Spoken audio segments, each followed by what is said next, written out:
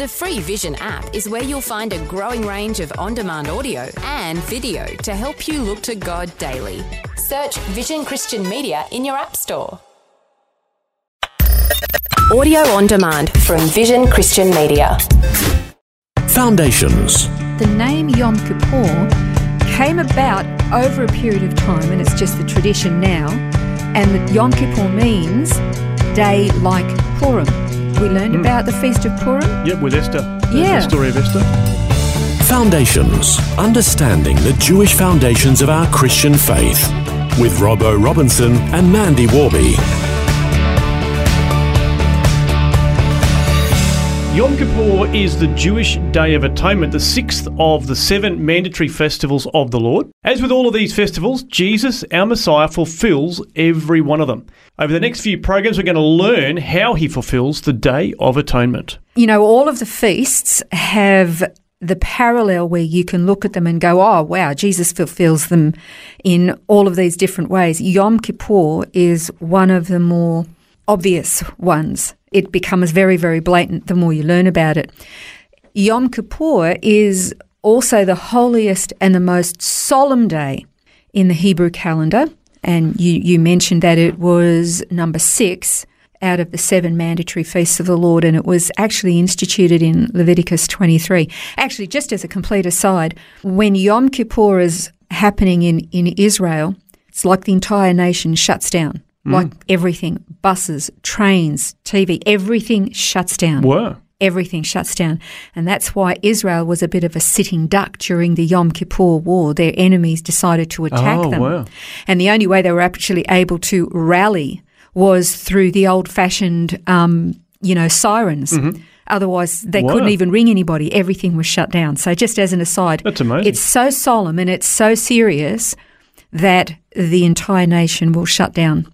Of course, the army doesn't do that anymore. They stay alert. They've learned the lesson. They've learned their lesson well. But as you say, the feasts of the Lord really represent, in a number of different ways, the plan of God's redemption for the world. Absolutely. Actually, once we get through all of them, we'll be able to look back and just recap over each of the 7 feasts, and you go, wow, that is the plan of redemption, all fulfilled through Jesus the Messiah. It's quite amazing.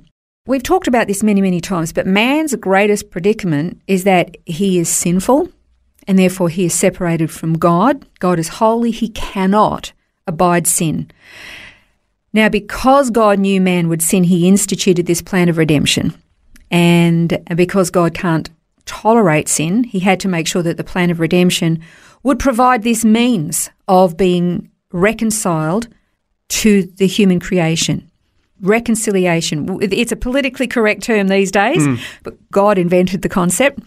And the feasts of the Lord, of course, reveal this. So when does Yom Kippur actually take place? The 10th day of the Hebrew month of Tishri, the first month of the annual Hebrew calendar, but it's actually the 7th month in the religious calendar.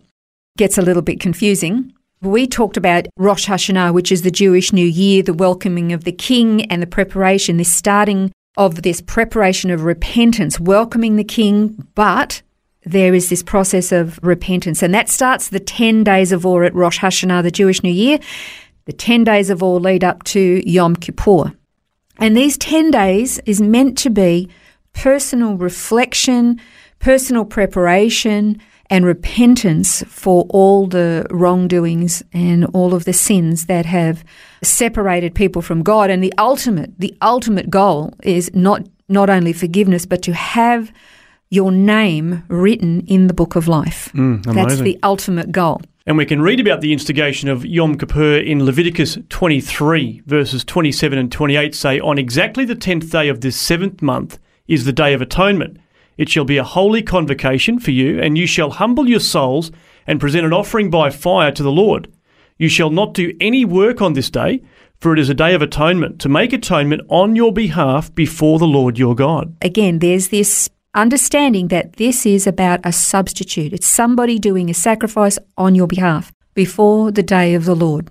Now, we should note that the details of what took place on Yom Kippur are found in Leviticus 16, but the Bible doesn't actually refer to it as Yom Kippur. So how did that name come about? The name Yom Kippur came about over a period of time, and it's just the tradition now, and Yom Kippur means day like Purim. We learned about the Feast of Purim. Yep, with Esther. The story of Esther. Yeah. And so the story of Esther, in just very briefly, is Esther goes, well, Haman, wicked Haman, boo, hiss. He has this scheme where he deceives the king and he puts out this edict that the Jewish people were going to be annihilated, completely, genocide of the Jewish people, another attempt. And Esther is asked by her uncle Mordecai to go before the king and plead their case. And she says, well, I can't. It's illegal. If I go before him without him summoning me, it's a death sentence. But in Esther 4:16, it actually gives us the account of what happened. Yeah, so she says to her uncle Mordecai in this verse, go assemble all the Jews who are found in Susa and fast for me. Don't eat or drink for 3 days, night or day. I and my maidens also will fast in the same way, and thus I will go into the king, which is not according to the law, and if I perish, I perish. Amazing, isn't it? So here you've got a lady, she's like a substitute. She's this go-between. Yeah. I will go between me, my people, and the king, offer my life in the hopes that I can bring about their salvation. So again, you've got this principle of a substitute. So that's where the name Yom Kippur comes from, given to the Jews regarding this Day of Atonement. And in the role of the Day of Atonement, the high priest is particularly important. His role is absolutely vital, and the actual function or the outworking of the Day of Atonement can be a little bit gruesome. Actually, many of the feasts are, when you look at Passover and everything, somebody's got to die. Blood has to be shed, so it can be a little bit gruesome. But the high priest's role is very, very important, crucial actually. So the Holy of Holies is this little tiny room that is situated in the centre or the heart of initially the tabernacle, then when the temples were built, right in the heart of the temple. And this little room was where the Ark of the Covenant and the mercy seat were, and nobody could go in there, not even to dust, throughout the year. Only once a year, and the high priest would go in there and he would go through numerous ceremonial washings and cleansings. We would say baptisms, mikveh. He would go into this water cleansing, numerous of them. He wore special garments just for this day. He had to go through all this ritual. He would offer a bull as a sin offering for himself and his family. His family was the priestly family, the family of Aaron. And he had to be all cleansed. He had to be all sacrificed up, ready to go in there so that he was clean. And he'd go in with fear and trembling, thinking he may not come out. He would go in with fear and trembling. This is a serious, serious ritual or ceremony. He's literally coming before the presence, the very presence of God. And remember, God can't tolerate sin. So he had to make sure he was well and truly washed and clean, sparkling and shiny before he entered this little place.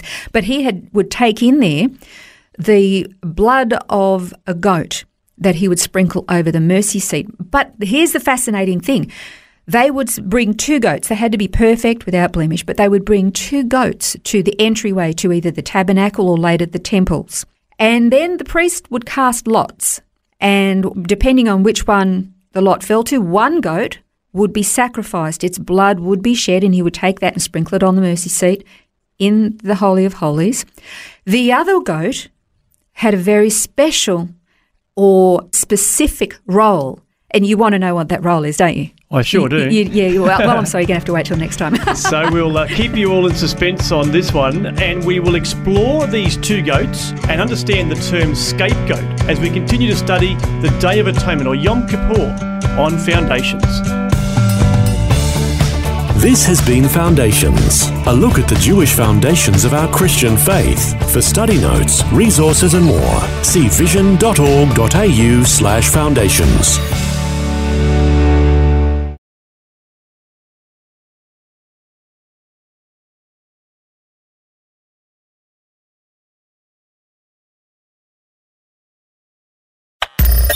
Thanks for taking time to listen to this audio on demand from Vision Christian Media. To find out more about us, go to vision.org.au.